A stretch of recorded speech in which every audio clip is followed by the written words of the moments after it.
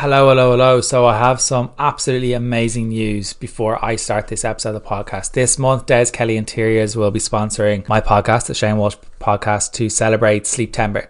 Des Kelly Interiors are an Irish-owned business specialising in all things beds, mattresses, flooring, carpets and home furnishings. They have 9 showrooms across Dublin, Kildare and Meath. This month they are celebrating Sleeptember, where they will be running massive discounts across all 9 stores in their bedding department. They'll be talking all things sleep on their socials, so make sure to tune in. I've always talked about the importance of sleep, and I've had the amazing Tom Coleman on, and he has done the research for Des Kelly on this side of things as well. And I'm honoured to be working with a brand that values sleep as much as I do. They have a huge range of beds and mattresses, as well as a dedicated fitness connection range. They have very kindly offered and given me a discount code for all the listeners. When you quote Shane Walsh in store, you will get 10% off all beds and mattresses. So hope you guys enjoy the episode, and massive thank you to Des Kelly Interiors for sponsoring the podcast. So before I go into today's episode, I am absolutely delighted and over the moon to announce the next intake of the Female Fat Loss Program is opening up and starting on the Monday the 3rd of October. So September's was the biggest intake that we've had so far, and some of the results and some of the changes that are coming in there are absolutely amazing, and the previous intakes have been incredible as well. So if you're someone who is looking to improve relationship with food, learn that you don't need very, very low calories in order to get results and still get results, improve your training, get a training program, have video access to a video library, have a Facebook group with like-minded people, improve your knowledge around how to manage your body, how to fuel yourself, how to manage PMS, how to manage cravings, and just overall get results that you've never had before, well then the next intake will start on the 3rd of October of the Female Fat Loss Program. So the link is in the show notes, so you can click on that and we can get you started on the 3rd of October. So before I kind of go into the next episode, I wanted to introduce the next amazing guest we have on the podcast, which is Aveen Bannon. So Aveen is someone that I've wanted to get on for quite a long time on the podcast, and Aveen is a qualified dietitian, has practiced widely in hospitals both in Ireland and the UK prior to setting up the Dublin Nutrition Centre in 2003. Aveen graduated from Trinity College with a human nutrition and dietetics bachelor's of science, and completed a business diploma in Smurfit as well. She also is a current member of the INDI, which is the Irish Nutrition and Dietetic Institute, and Aveen specialised in eating disorder, and that's what she does. She's an eating disorder dietitian, has also trained in the low FODMAP diet as well, and has completed RFID, Introduction to Diagnosis and Management, and has completed level 2 behaviour change training as well. So Aveen is currently considered one of the top dietitians in the country, and it was an absolute honour to have Aveen on. And she specialises in eating disorders, gut health, weight management, cancer, and paediatric nutrition. So this was a very interesting topic. Like this was, we nearly forgot to press record before we actually went into it. So some of the topics that we went into are MyFitness and the changes that are being made. Should everyone track? Who shouldn't track? Kind of like we also talk about the element of calories on menus, and that was something that's being brought over in the UK. Are people aware of their hunger cues and how to bring awareness of that? The difference between intuitive eating and unconditional permission to eat, where people are getting blurred on that. We talk about the pressure that are on the next generation as well. We talk about how to avoid comparison. We talk about, are we actually addicted to sugar? Can we be addicted to sugar? We talk about the 80-20 rule, and there's some really useful language in there for someone. We talk about kind of how to avoid diet chat at work or at school or whatever it may be. And the last one is we talk about cholesterol. So it's a really, really useful information and really, really useful podcast for someone who is either a nutrition or just looking to improve their general knowledge on how to manage their own nutrition and kind of break that kind of barrier for themselves.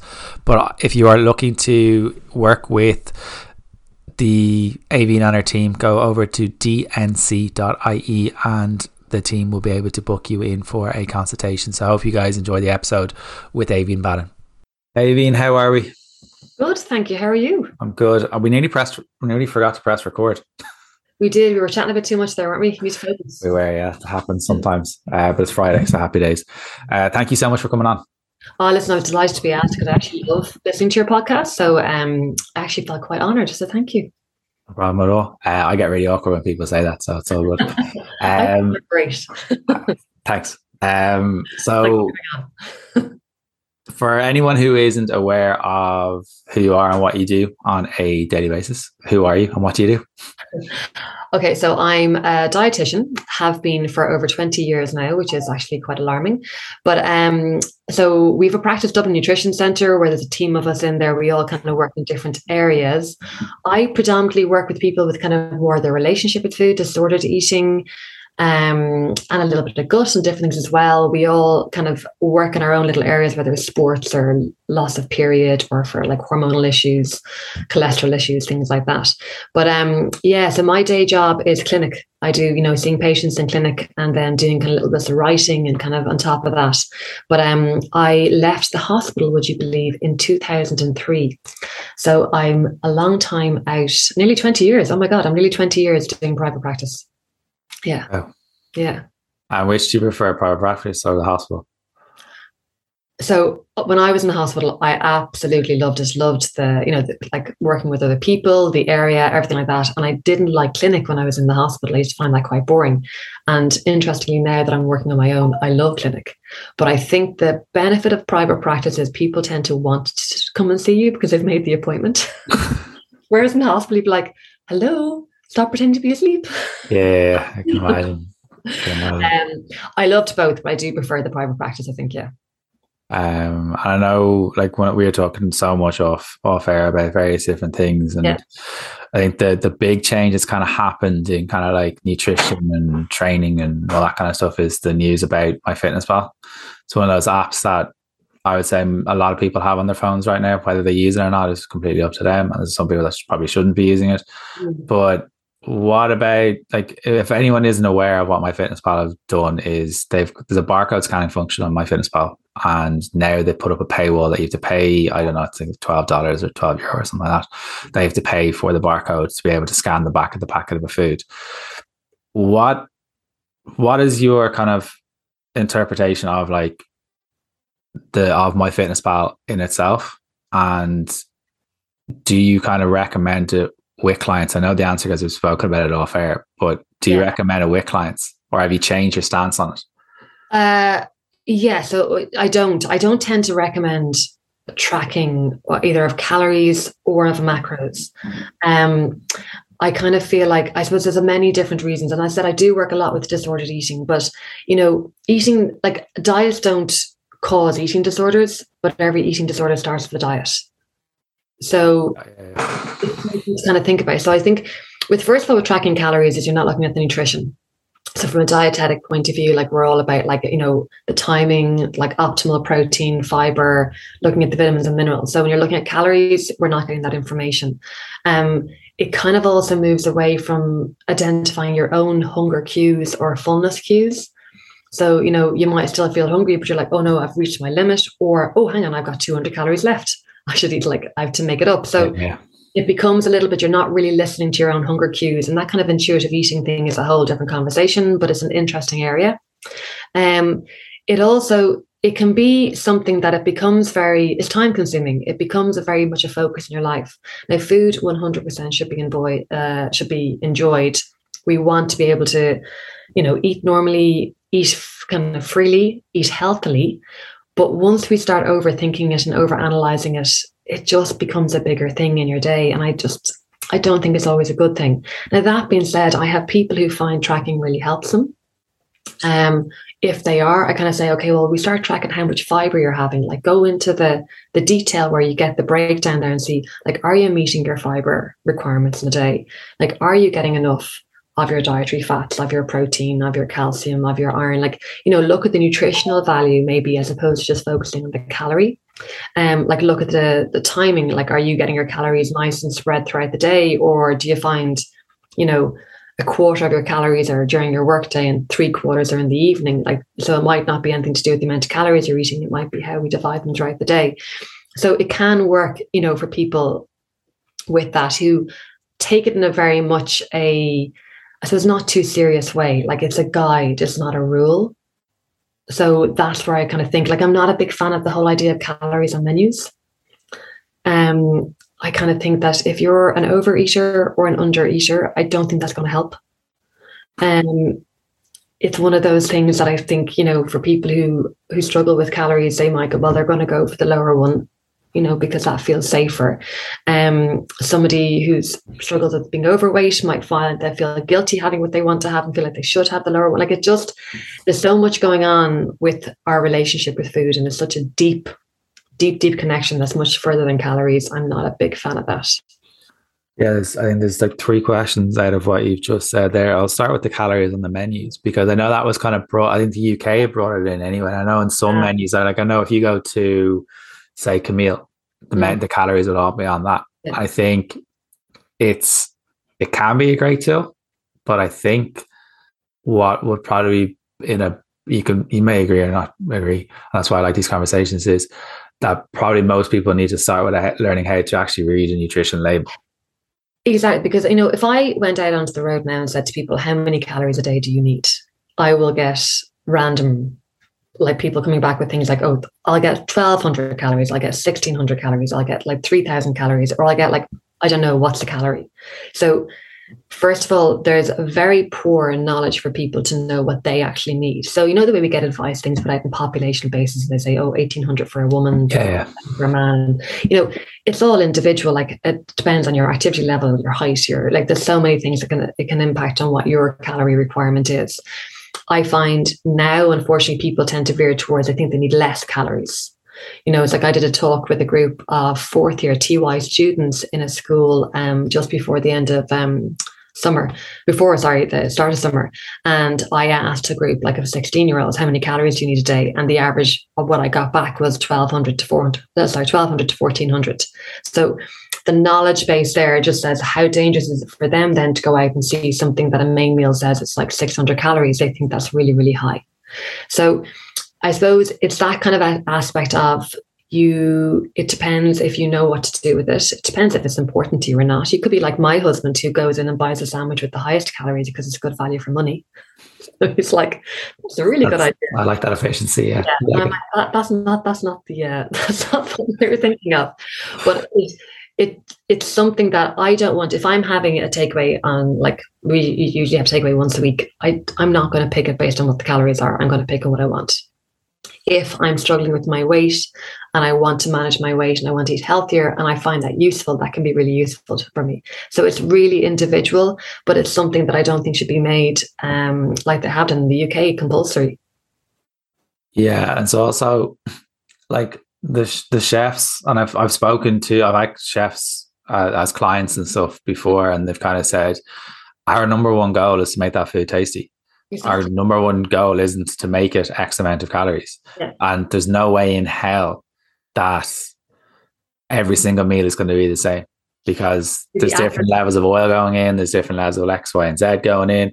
And then, like, it's even if it says it's 500 calories or whatever it is on the menu, I would always be safer and say, right, probably multiply by 1.5 to be safer. It's not going to be 100% accurate, but it would be probably on a closer scale of what it's probably going to be anyway. Yeah, or like, even think of an apple. Like, if you put 5 apples in a row, like, they're all going to be slightly different calories. Yeah, just a different size. If I went down and pick up the bag of apples I have downstairs, different sizes. Yeah. So when you think of it, like, it's not an exact science. Like, we will have done, like, as part of different jobs in the past, or you're doing kind of dietary assessments, you'll have done calorie breakdowns. Like, they're not accurate. When we have a patient and we're doing a rough calculation, we do very rough. We'll go, okay, that's roughly about this, that's roughly about that. And we'll, like, estimate they're having, I don't know, 2,500 calories a day. So we don't professionally, if we're doing it in our own minds, I never really discuss calories with the patients though, but if I'm doing it in my own mind just to get an idea, like, it's a very rough calculation, because I know it's not going to be accurate. So when you get into kind of then the menus, like having different amounts for like a portion of rice, a portion of this, a portion of potato, like, it's not accurate. It can be overwhelming for people. And I suppose when we do go to eat out or do something and it's probably a treat, do we really want to know? No, not really. Sometimes not knowing is better. You mentioned there about kind of eating out and stuff, and there is an element of like, I need to do this for control with MyFitnessPal, but the reality is probably the opposite. in relation to the app is probably the controlling rather than you're actually in control. Can you kind of talk about that a little bit?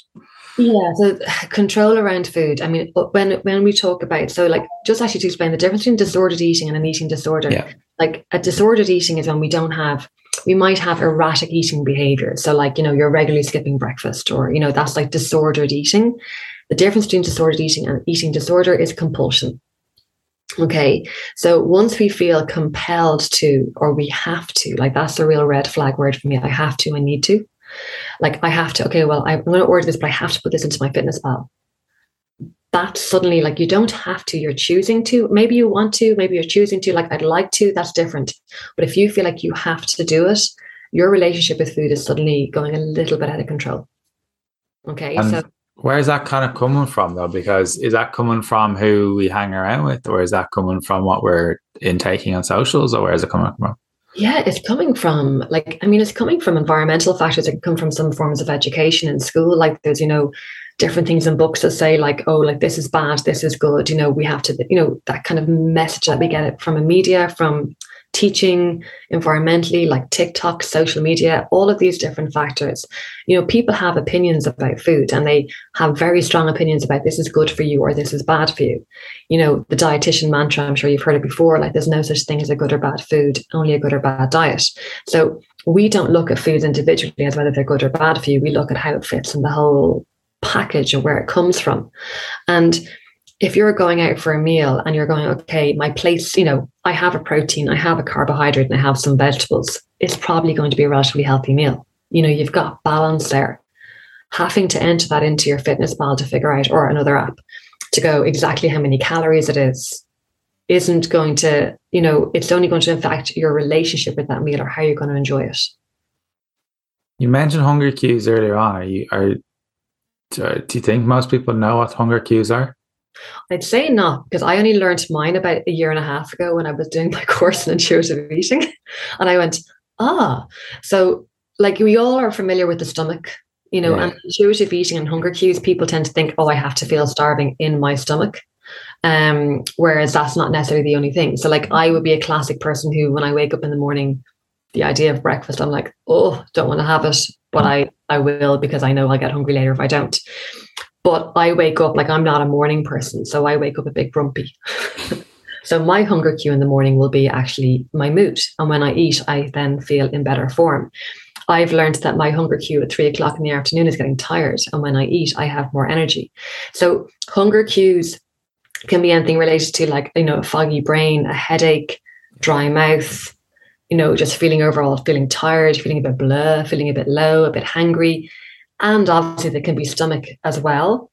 But I think most people, so when I say to people, like, oh, like, name 5 of your hunger cues, they're like, oh my God, stomach, maybe hangry. Like, they don't think.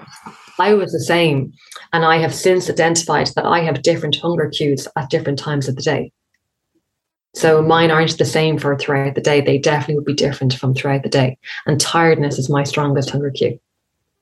Yeah, mine would tend to be if I start to get that, like, people will be aware of the word hangry. Yeah. But that only happens if I haven't had my regular meals. Like, that's the only thing I focus on, is getting the regular meals. Like, I'll only have breakfast. I push out my breakfast a little bit. I'll have a banana, but I won't have, like, my oats and stuff like that until maybe 10:30 or 11, because I'm not ready for food at that stage. But in the evenings, I generally, because I've kind of had a decent meal for dinner, I'm not really hungry in the evenings. But, like, I remember I had one of the co-creators of intuitive eating, Eilish Rishon. Oh yeah. And she's changed her stance on that scale that they've created, that hunger scale, that 1 to 10. Yeah. That, like, I think it's 1 to 3 is like if you're kind of irritable, if you're dizzy, if you've got a headache, and then kind of like, I think it's 8 to 10 is kind of like you're full, you're kind of that Christmas dinner full kind of area. They've changed their stance on that. And it will be, she openly said on the episode, she was kind of like, it's probably one of the areas that I would change on the whole thing. So I would, as a rule of thumb for myself, I would say, am I hungry enough for fruit? Yeah. And that stops me from probably eating, going for something else, 80% of the time. And think at the other side, think of how many people I say you meet in your line of work and I do who are under eating. And they would say they feel like they're eating enough, but they're tired all the time. Yeah. and you're like, I'm like, oh, I'm wrecked in the evening times. I wake up tired. And you're like, it's actually not that you're doing X, Y, and Z. It's the fact that you're not fueling your body enough. So it's that kind of, we talk about either there's the people who maybe like under eating and not realizing that they're recognizing hunger cues that mean that they need to eat more. And then you have people who are like, am I eating because I'm bored? Am I eating because it's a hug and a wrapper? I'm just feeling a bit low.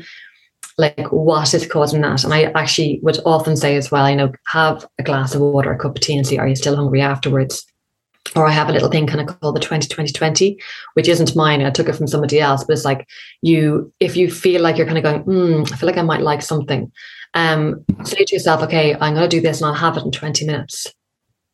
And if in 20 minutes time, you're still going, actually, yeah, I'm hungry. Maybe you spend 20 seconds asking yourself, okay, am I doing this because I missed a snack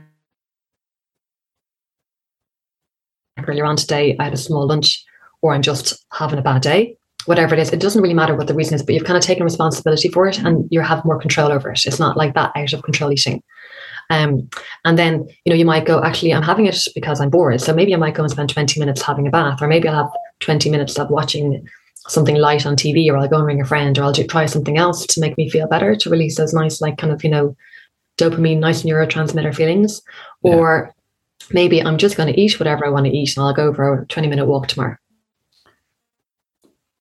Is there a fine line between intuitive eating and unconditional permission? Yes.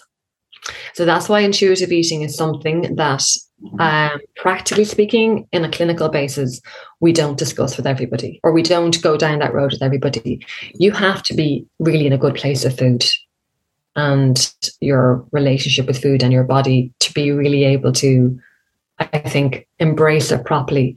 Because the problem is, if you're feeling low or tired or for other reasons, then you're like, am I hungry? Am I not hungry? And if you're prone to kind of overeating or comfort eating, you could find yourself feeling all of those hunger cues and not know if they're hunger cues or emotional cues. Yeah, it is. It's kind of like there's so much information out there compared to when I was growing up and stuff, and it's hard to know where you sit. It's hard to know what to believe. Yeah, I think from my rule of things, if the way you have yours, like, okay, if I'm hungry enough for a piece of fruit, yeah, like I'm hungry. Mine is like, if you find yourself thinking or analyzing too much, overthinking it, there's something amiss there. So if you're kind of going, I don't know if I am hungry, like if you're overthinking it, you like just kind of step back from that and go, hang on a second, okay, have I had my breakfast, my lunch, my dinner? Like, have I had my proper meals today? I probably didn't eat enough, so I probably am hungry. Or actually, I have eaten enough today, but I had a tough day, so maybe I just want something, I need something else. But if you're really starting to overthink it, then I think you're kind of getting into a more emotional aspect of it. Yeah, it's like, I think people need to be aware that we are all emotional eaters. I don't think it's like, I think it's the hardest part for people to kind of accept and listen to, is that we are all emotional eaters. Like if you think about like birthdays, Christmas and all that kind of stuff, they're happy times. Emotional eating isn't only a negative thing. It's a positive thing, and positive memories and stuff like that. Yeah, and it's like the cup of tea, heals everything, or there's certain things that like, you like even Sunday sweets after mass, like we used to get, like it was like something you get through mass. Bribery. But like there were things, and it would be, yes, it's celebration, and food is to be enjoyed. And that's that kind of that guilt, that how many people, like I would meet a lot of people who have a lot of guilt around food. Guilty for eating too much, guilty for eating too little, guilty for wanting food, guilty for, that you're like trying to get away from that and go, it's okay to enjoy food. It kind of goes back to the calories and menus, that if I'm going out for my dinner, I want to be able to relax and enjoy that mood. Like the mood, the food, the whole ambience, everything. Do I really need to know how many calories are in that meal? Yeah, like I'll always say to clients that are kind of coming from a food guilt kind of element of, well, guilt means you've done something wrong. Think of like someone going to prison, but the overarching thing of it is shame, which means I am wrong for having this piece of chocolate. Like if you heard your kid say that, what would be the response? You just want to give them a hug. Yeah. So why are you've learned that language from somewhere, so it can be unlearned from somewhere. Yeah, and that's marketing, isn't it? Like guilt-free, Yeah, it's like sin-free, guilt-free, fucking happy-free. Fat-free, everything free. Like it's just, there's we are so ingrained with so many messages from food, like we can't ignore them altogether. It's learning to just coexist with them, I suppose, in some ways. It's learning to kind of like listen to them when maybe they're important and not when they're not important. So it's the idea of like, if I see something guilt-free, that kind of thing, I'll just kind of ignore that and see, like, is it something I want to have or enjoy or I'm going to like to have? I'm not going to pick it because it's guilt-free. It's not going to put me off the food. It's not going to make me enticed to the food. You want to try and just forget that message is there as much as possible.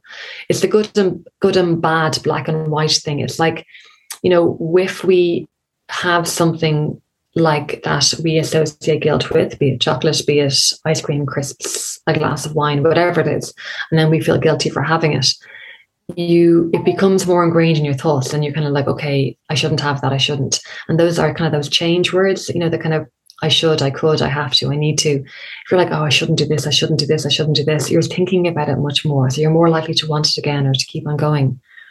Whereas if it's like, oh, I was in the mood for a little bit of chocolate today and I had it and I relaxed, had a cup of tea, watched some TV and enjoyed it, and you give yourself permission to have it, and, for whatever reason, it's because you're allowed to have it, you're not going to have as much of that kind of guilt or shame around it.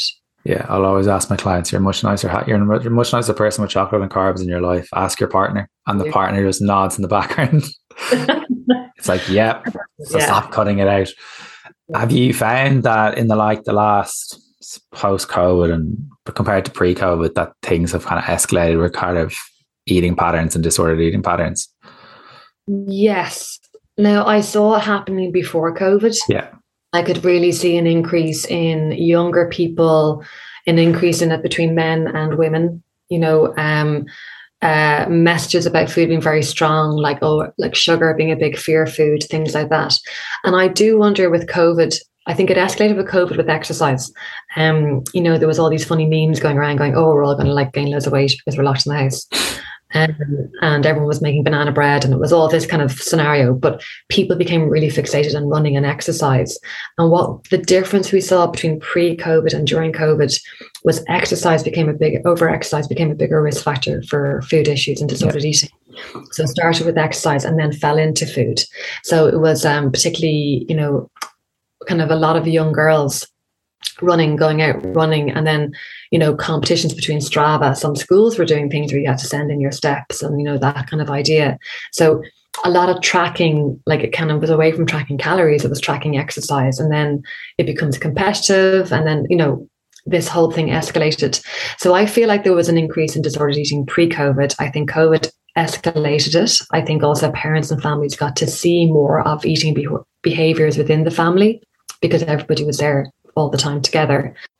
And I will say, I dread to think the increase in terms of percentages of disordered eating, because it can be for overeating, undereating. You don't have to be your weight can be perfectly normal and have disordered eating, but it's something that we've seen a huge increase in. What can be done you've got amazing kids and amazing family and stuff, but what can be done in schools that can either bring an awareness to it or have some sort of support network or even an education tool?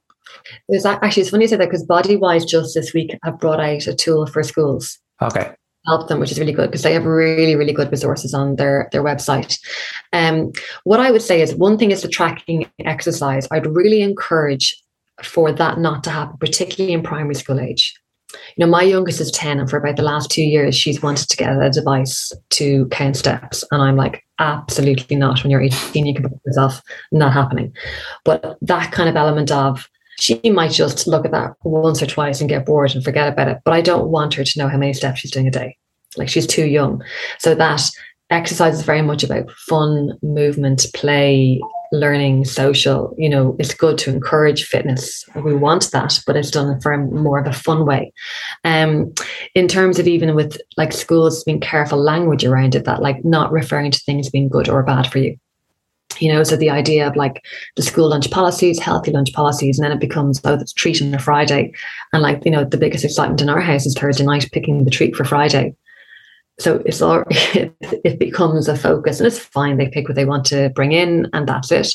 But it's trying to help the language around it that, it's a treat that's something to enjoy, but it's not that it's bad for you, if that makes sense. It's just trying to help get away from the language we use.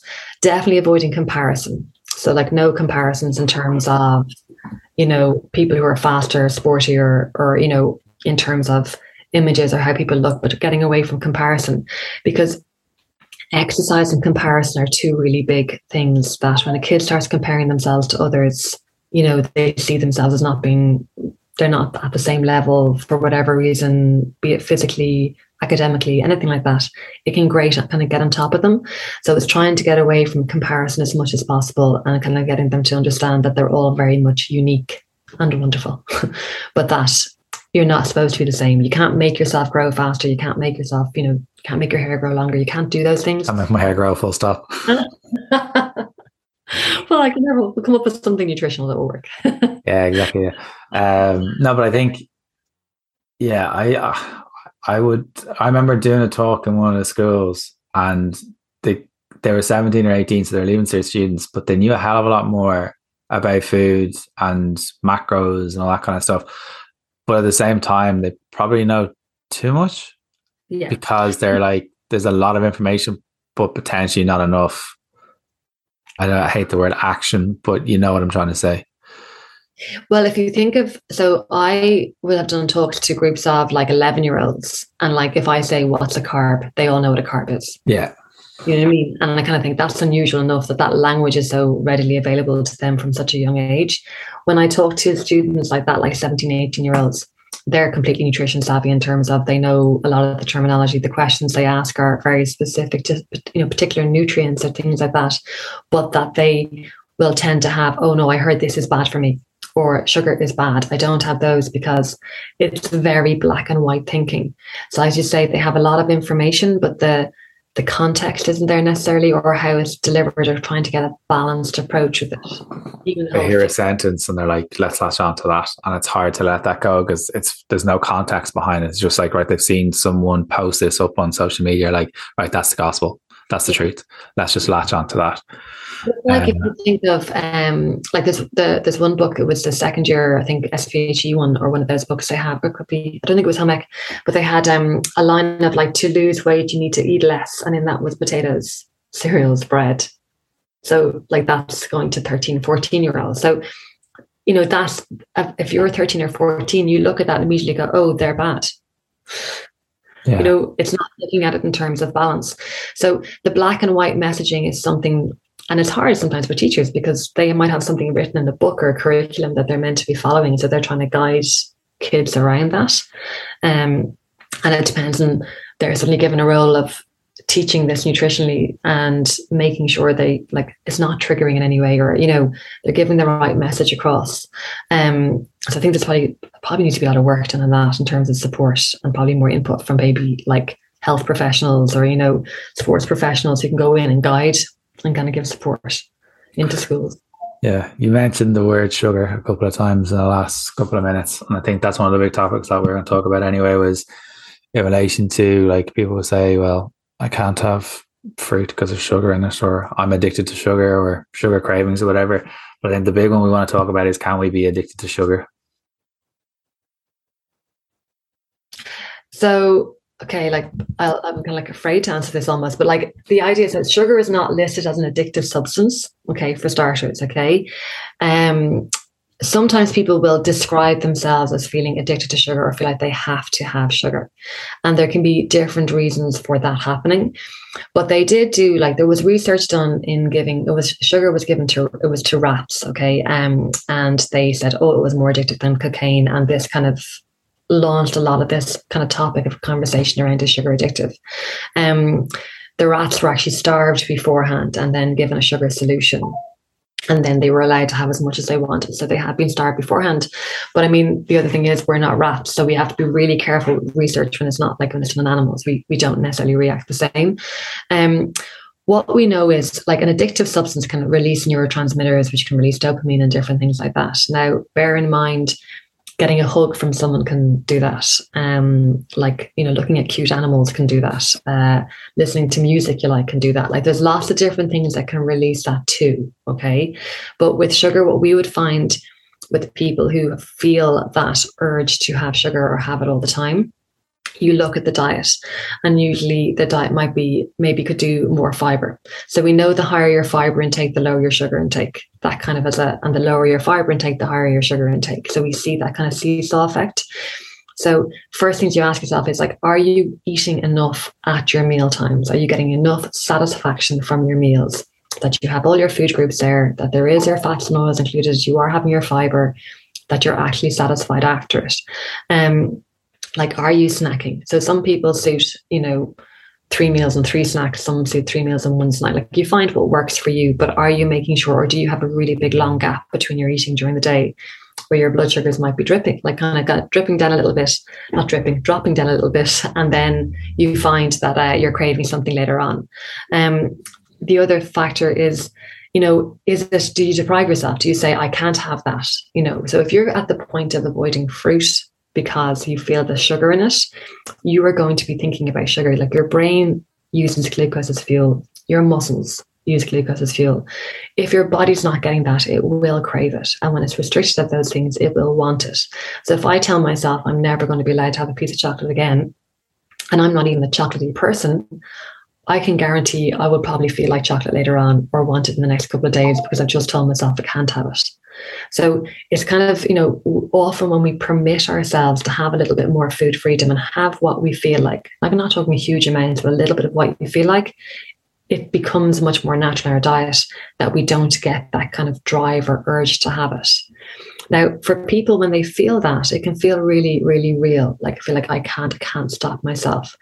That's when you have to maybe look for some support, and, look for support maybe from a disordered eating dietitian, from a psychologist, from someone who understands, who might just be able to help you plan out your eating a little bit better and help you with your relationship with it. But it's, I would say, I do not believe that sugar is addictive. I would tend to agree with you. I remember I put up something maybe about a month ago, 3 weeks ago maybe, and I got, there was a person over in America literally came at me hard. I was like, well, you just described the dopamine and the neurotransmitter responses, so that's essentially making it addictive. It's like, no, that's not what's making it addictive. So yeah, it's just, I think people are scared of foods.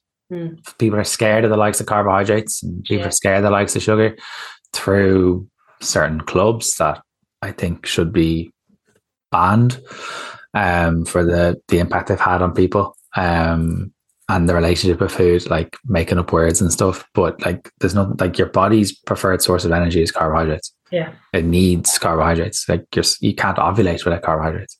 So like, we're all here because someone has ovulated, if you know what I mean. So like the carbs are class, basically. Stop cutting carbs out. One of the things that we were kind of talking about was in relation to the 80-20 rule, because I think this is somewhere that a lot of people don't know what 80-20 is. People don't know what 70-30 is. People don't know what 9-10 is, 90-10 is, or whatever it may be. What is the 80-20 rule? What does it actually look like? And then one of the sentences you said afterwards when you put up that post was, like, nobody eats perfectly. And I think that, like, as you said, like, you're a dietitian. And you were speaking openly about, well, I have a weekly takeaway. People, that was the first thing that I heard in my head. I was like, I can hear people going like, hang on, what? What's going on here? So you're not allowed to have takeaways as a nutritionist or a PT or a dietitian. Like, you're not allowed to have takeaways. Like, no, most of us actually do. We just don't do it as often as someone else. So how can you explain what the 80-20 rule and what it potentially would look like for someone? Yeah, so the 80-20, this is probably my favorite concept in terms of relationship with food, because when we talk about food freedom, like, we're really clear. We're not saying like eat whatever you want. We're saying you do want to eat healthily. Like, we obviously want people to be healthy, but we want people to enjoy food and have a good relationship with food. So the kind of 80-20 is basically roughly about 80% of your calories are kind of nutritious ones that are going to meet all your nutritional needs. And 20% of your calories are ones that you kind of feel like they can be healthy, they can be less healthy. It's completely up to you as what you're in the mood for. Okay. So people might decide to balance that and that they have something small every day, or they might kind of, go kind of have a bit more like a takeaway during the week and then eat out at the weekend, or, they can divide it out how they want to. But basically what it is that most times, like your breakfast, lunch, and dinner are pretty much your kind of stable, healthy kind of foods.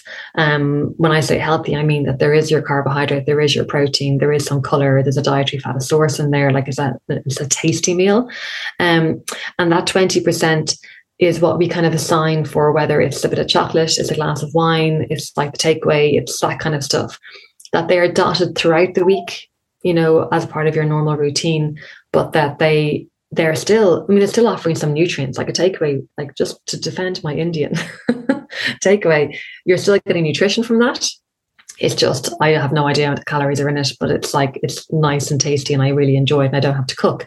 So with the 80-20, you're kind of going, okay, if my more or less most of the week I spend myself time eating healthily, there is room for a little bit of something every day that might be nice. So whether it is a biscuit or a bit of chocolate, or you might be the person who prefers to have something bigger on a Wednesday night and bigger on a Saturday night, and your wine at the weekend, it fits in. So when somebody would say to me, "Oh, do I need to give up alcohol?" and I'll say, "Well, how much are you drinking?"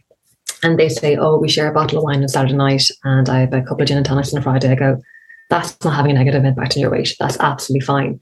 If it's like I'm having half a bottle of wine every night, okay, that's too much, and that's taking up more than 20% of your calories." So it's trying to kind of get that balance of going, most of the time we eat healthily, there's always room for the odd little treat in there. So you can work it out, like you can be really like nerdy mathematical, and go, okay, I have 5 meals a day by 7 days a week, that's 35 meals, 80% of them have to be healthy. You can be like that if you want to, but I think it's better just to kind of go with what works for your routine. I had Leanne Ward on, who is a dietitian over in Australia, and she spoke about, you kind of mentioned the word treats. Yeah. That's kind of one of the words like nails on chalkboard to me. But it's she talks about having soul foods, that they're good for the soul. So making sure that you're kind of like having 20% of soul foods in your day or your routine, and it kind of like they make you feel good. Yeah. So having those chocolates, having that takeaway, having that, because the takeaway could be the time that could be the only day of the week that all the family are sitting down together. Yeah. It could be the time of your date night or whatever it may be. So it's trying to be present with the added pressure that you're putting on yourself, because as we've kind of said, like nobody eats perfectly. I don't even know a perfect, like I've worked on it with clients before and gotten them to write out what a day of perfect eating looks like. And then it's like, well, how many times have you actually stuck with it? 0. Okay. So it sounds like it's more unattainable than perfect. And they're like, okay, I'm going to drop that now. Yeah. And if you think of the whole kind of, because it's funny, you say the treat word, I have a funny relationship with that word. I kind of go, ugh, but it's like, I'm always saying like a snack is something that's part of your daily diet that has nutrition. A treat is something that may or may not, but tastes good. But I love that idea of the soul food, of just being something I really enjoy, I really relax. Like today is Friday, so tonight when I hear that, like I have my nachos and a glass of white wine on a Friday night, and I'm like, children, disappear. It's like on some sort of like crappy reality TV, and then I'm happy. Yeah. But it's that idea of just, that's my like, just, and that's okay. Like I'm using food there as a relaxation reward. I'm doing all that, but like I'm okay with that because I really enjoy that. So there's little things. It's the 80-20. I think the prime thing, as I'm saying, is no one's diet is perfect 100% of the time. No. And it's really boring.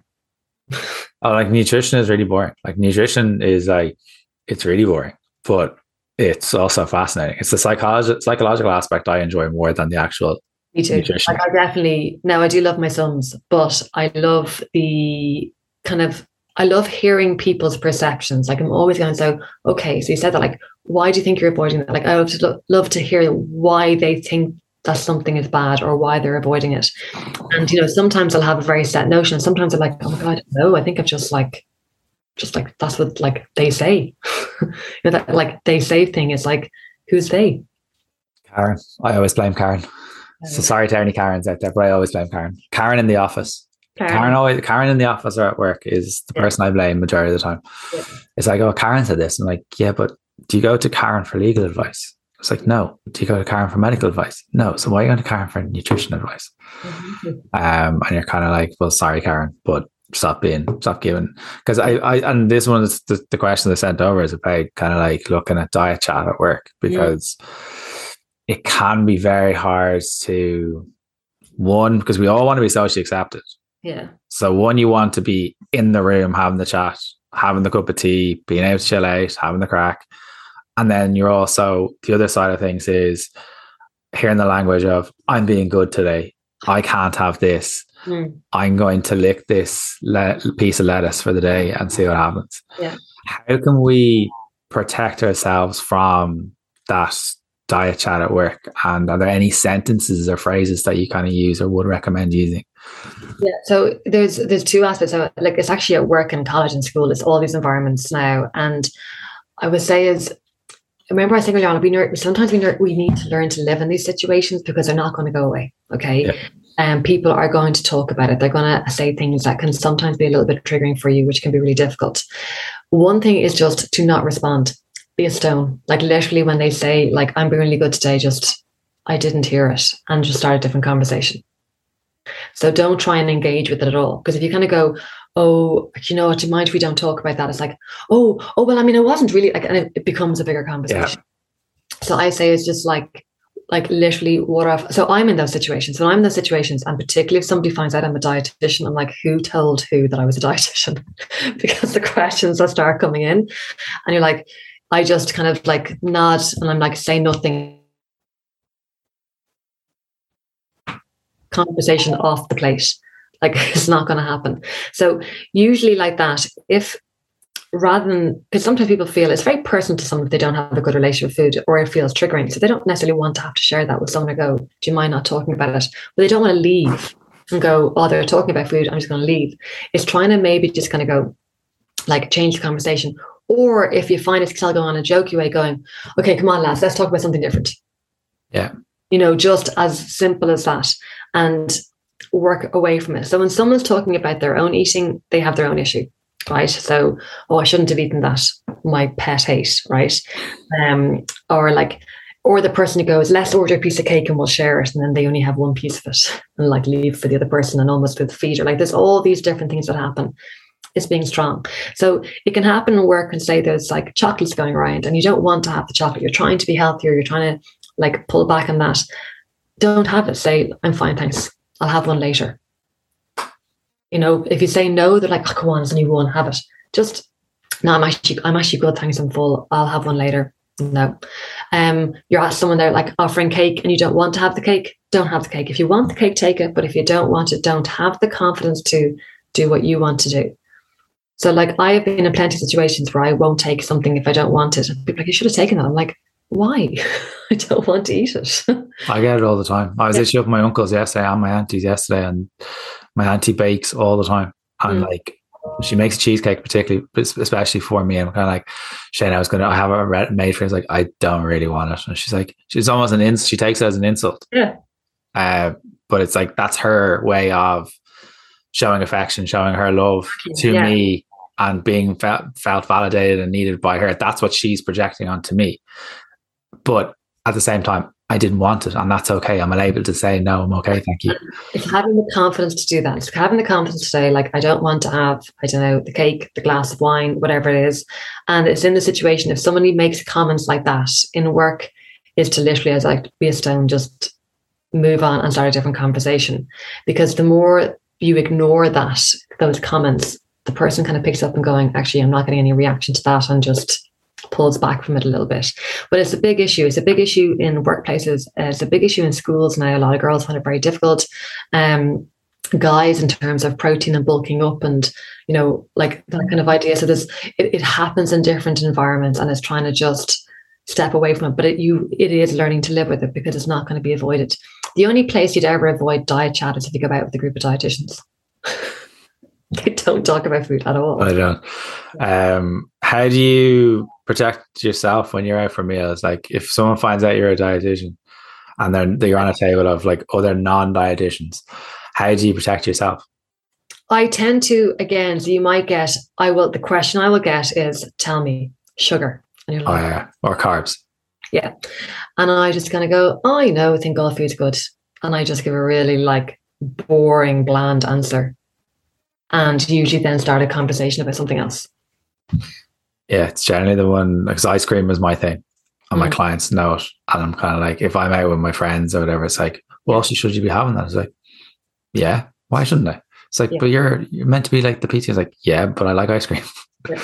So I find like we've been to weddings in the past, and like literally like I've been in Oh, weddings are the worst for it. and you're there, and like my husband said, he was a dietitian, and he looked at me and he went, "Oh good God, I'm really sorry." And like the conversation just, I mean, I'll never forget it. It just really came on. And there was obviously somebody there who had quite a poor relationship with food, and they were question. And that was the only time I had to kind of go, "Oh, you know what? Do you mind if we don't chat about it? It's just like, it's work for me." And that's the only time I had to kind of go, I need to nip this in the bud, because this is like, we have a day ahead of us. And I definitely felt a coldness when I did that. But I was like, I can't spend the day having this going on and people asking me all these different questions. And like, I'm kind of going like, I love my job, but I don't love it that much. So I was trying to get away from it. But in other environments, when you just get a few questions, I find I just kind of be very, very generic, or just don't really respond. All right. No, I think it's a good advice. I think like, as you said, it's projection from the person on how they feel about themselves or food or whatever it may be. And I think it's important for that. We've got, I know we're tight enough for time, but I'm going to ask one more question in relation to kind of cholesterol. Guys, I think cholesterol is one of those things that a lot of clients that would come to me would kind of be on the cusp of it being in a more serious place than where it needs to be or could be, and somewhere through lifestyle diet, and somewhere through kind of like genetics and stuff. Can you explain what cholesterol is, and can you explain what a normal-ish range of what cholesterol is for someone? Okay, so cholesterol is a component. It's in our blood. We need to have it. We need a certain amount of cholesterol in our system. But when we have too much, it can kind of bind with calcium and form different things and cause little kind of plaques and cause difficulty. So we want to keep it in a healthier level. And the levels have changed over the last year. So like when I first qualified, it was less than 5.5, then less than 5.2, and now they say less than 4.5. So it's kind of, you're really trying to get it in less than 5 anyway, or closer to 4.5 as much as possible. But we look at the breakdown of cholesterol. So there's like one they call like the good cholesterol, which is HDL, which is kind of impacted by exercise. So you want that to be kind of higher. And LDL is the one which we kind of refer to as the bad cholesterol, which is affected by diet. And you want that to be lower. So when we look at people's cholesterol, we do look at the breakdown as well, and look at other risk factors, so blood pressure, weight, male, female, pre or postmenopausal. We look at all those factors too. Always will ask about family history, because as you say, sometimes it's genetic, and someone could be doing everything diet wise to try and fix it, and there's nothing. They just, the medication will be the way to go, because the diet, they could kill themselves having the perfect diet, and it's not going to work. So with cholesterol, what's interesting is I find people approaching going, what am I doing wrong? So what am I eating that's wrong that I need to take away? And what we're trying to kind of say is, no, it's what we bring in to help get rid of the cholesterol in the body. Okay, so we tried the certain foods that can help eliminate cholesterol. And the main one is fiber, particularly soluble fiber. So cholesterol actually can cling to fiber in the food, in our stool, and we can eliminate it then through our stool. So we can actually lower our cholesterol by about 30% through diet. If you're not able to do it through diet, it's not diet that's causing the problem. So you kind of look at it that way. And oats would be the one that we kind of, as dietitians, there is one food we're all obsessed about, is oats. But like oats, a fiber called beta glucan. And beta glucan particularly is known to help lower cholesterol. So if you have oats in your diet every day, that can really help lower your cholesterol, which is one factor. Nuts and seeds can help also. So nuts sometimes avoided because people perceive them to be high in calories, but having a handful of nuts every day can be such a kind of a proactive thing to do to help heart health and reduce cholesterol. And it can be any nuts, like, walnuts are highest in omega-3. Almonds are like really good for magnesium. Brazil nuts are really good for vitamin E. Like, they all have their own little kind of benefits, so any of them can be fine. Fruits, vegetables, beans and pulses. So beans and pulses, again, are like a really lovely soluble fiber that help the cholesterol cling to it to help the body eliminate it. So things like lentils, chickpeas, butter beans, kidney beans, all of that family. I buy tinned versions. I'm not buying the dried ones and soaking them overnight just because I don't have time. So what I would tend to do a lot is, because my husband has high cholesterol, is if I'm making a bolognese and I have my mince, I use a little bit less mince than I used to, and now I throw a couple of tins of lentils in with it. Or if I'm doing a chicken curry, I throw in some chickpeas, or I tend to kind of incorporate them into the family dinners, mainly so they don't get detected as much. I was going to say, yeah. But it's just a way. So we kind of say if you can try to get 30 different plant-based foods in your diet every week, that would be like your fruit, veg, beans, pulses, nuts, seeds. That's a really positive way to help bring down cholesterol. You've got things like your plant sterols as well, like, your drinks that you can take. Yeah, the certain drinks that are promoted, yeah. Like they work too. I don't always recommend them. I tend to go more with the fiber element of it first. The lifestyle and diet side rather than trying to rely on a drink. Yes, you're trying to get, if you get the diet right, you are exercising, you're hydrating, you're getting enough sleep. Stress impacts these things too. There's all of that. It's not just one factor, but it's not just people suddenly going, I can't have butter ever again. We would still say to people who have high cholesterol, if you're having butter, fine, just don't have too much of it. Yeah, I think I think it's being aware of which type you have. Of is it a genetic factor or whatever? Because I know it's on both sides of my family, but my brother and I have avoided it so far. Yeah. But we're quite fit and active and healthy and all that kind of stuff. But it's still not going to outdo the genetic element of it. But we still haven't got it yet. And my husband's is genetic. Some of his is diet too, in fairness. But he's very sporty. He's active. But when he minds his diet, he can get it down to about 4. But he can't get it. Doesn't go any lower than that. You know what I mean? So it's and the minute he goes, it's 5.4, it's fine. And the diet comes back and it's up to 6. And I'm like, okay, back down again. To rein things in a little bit. Yeah, just kind of dial it back. But I think there's loads in there. There was other questions I was going to ask, but I think that could end up being a whole episode on itself with kind of the BMI and stuff. But there's so much in there. There's MyFitness, there's hunger cues, there's intuitive eating versus unconditional permission. There's kind of addiction to sugar, 80-20 rule, diet chat at work, cholesterol. There's loads in there. So Aveen, I can't thank you enough for giving us so much of your Friday morning to have a chat. Where can people find about you on social media? Where can people book an appointment in? And where can people work with one of your team? So at Aveen Bannon is my Instagram kind of handle, but our website is www.dnc.ie for Dublin Nutrition Centre. If you go on, then you can see a little bit about all the girls, the dietitian that you feel is suited for you, and you can click on book an appointment, or you can call the office 639-8852, and the lovely Astrid will look after you. The first time I've ever had someone give out a phone number on the podcast. There you go. There you go. First time for everything. Thank you so much for coming on, Aveen. Yes, I loved it. It was really enjoyable. I loved having a chat. Awesome. Thank you so much.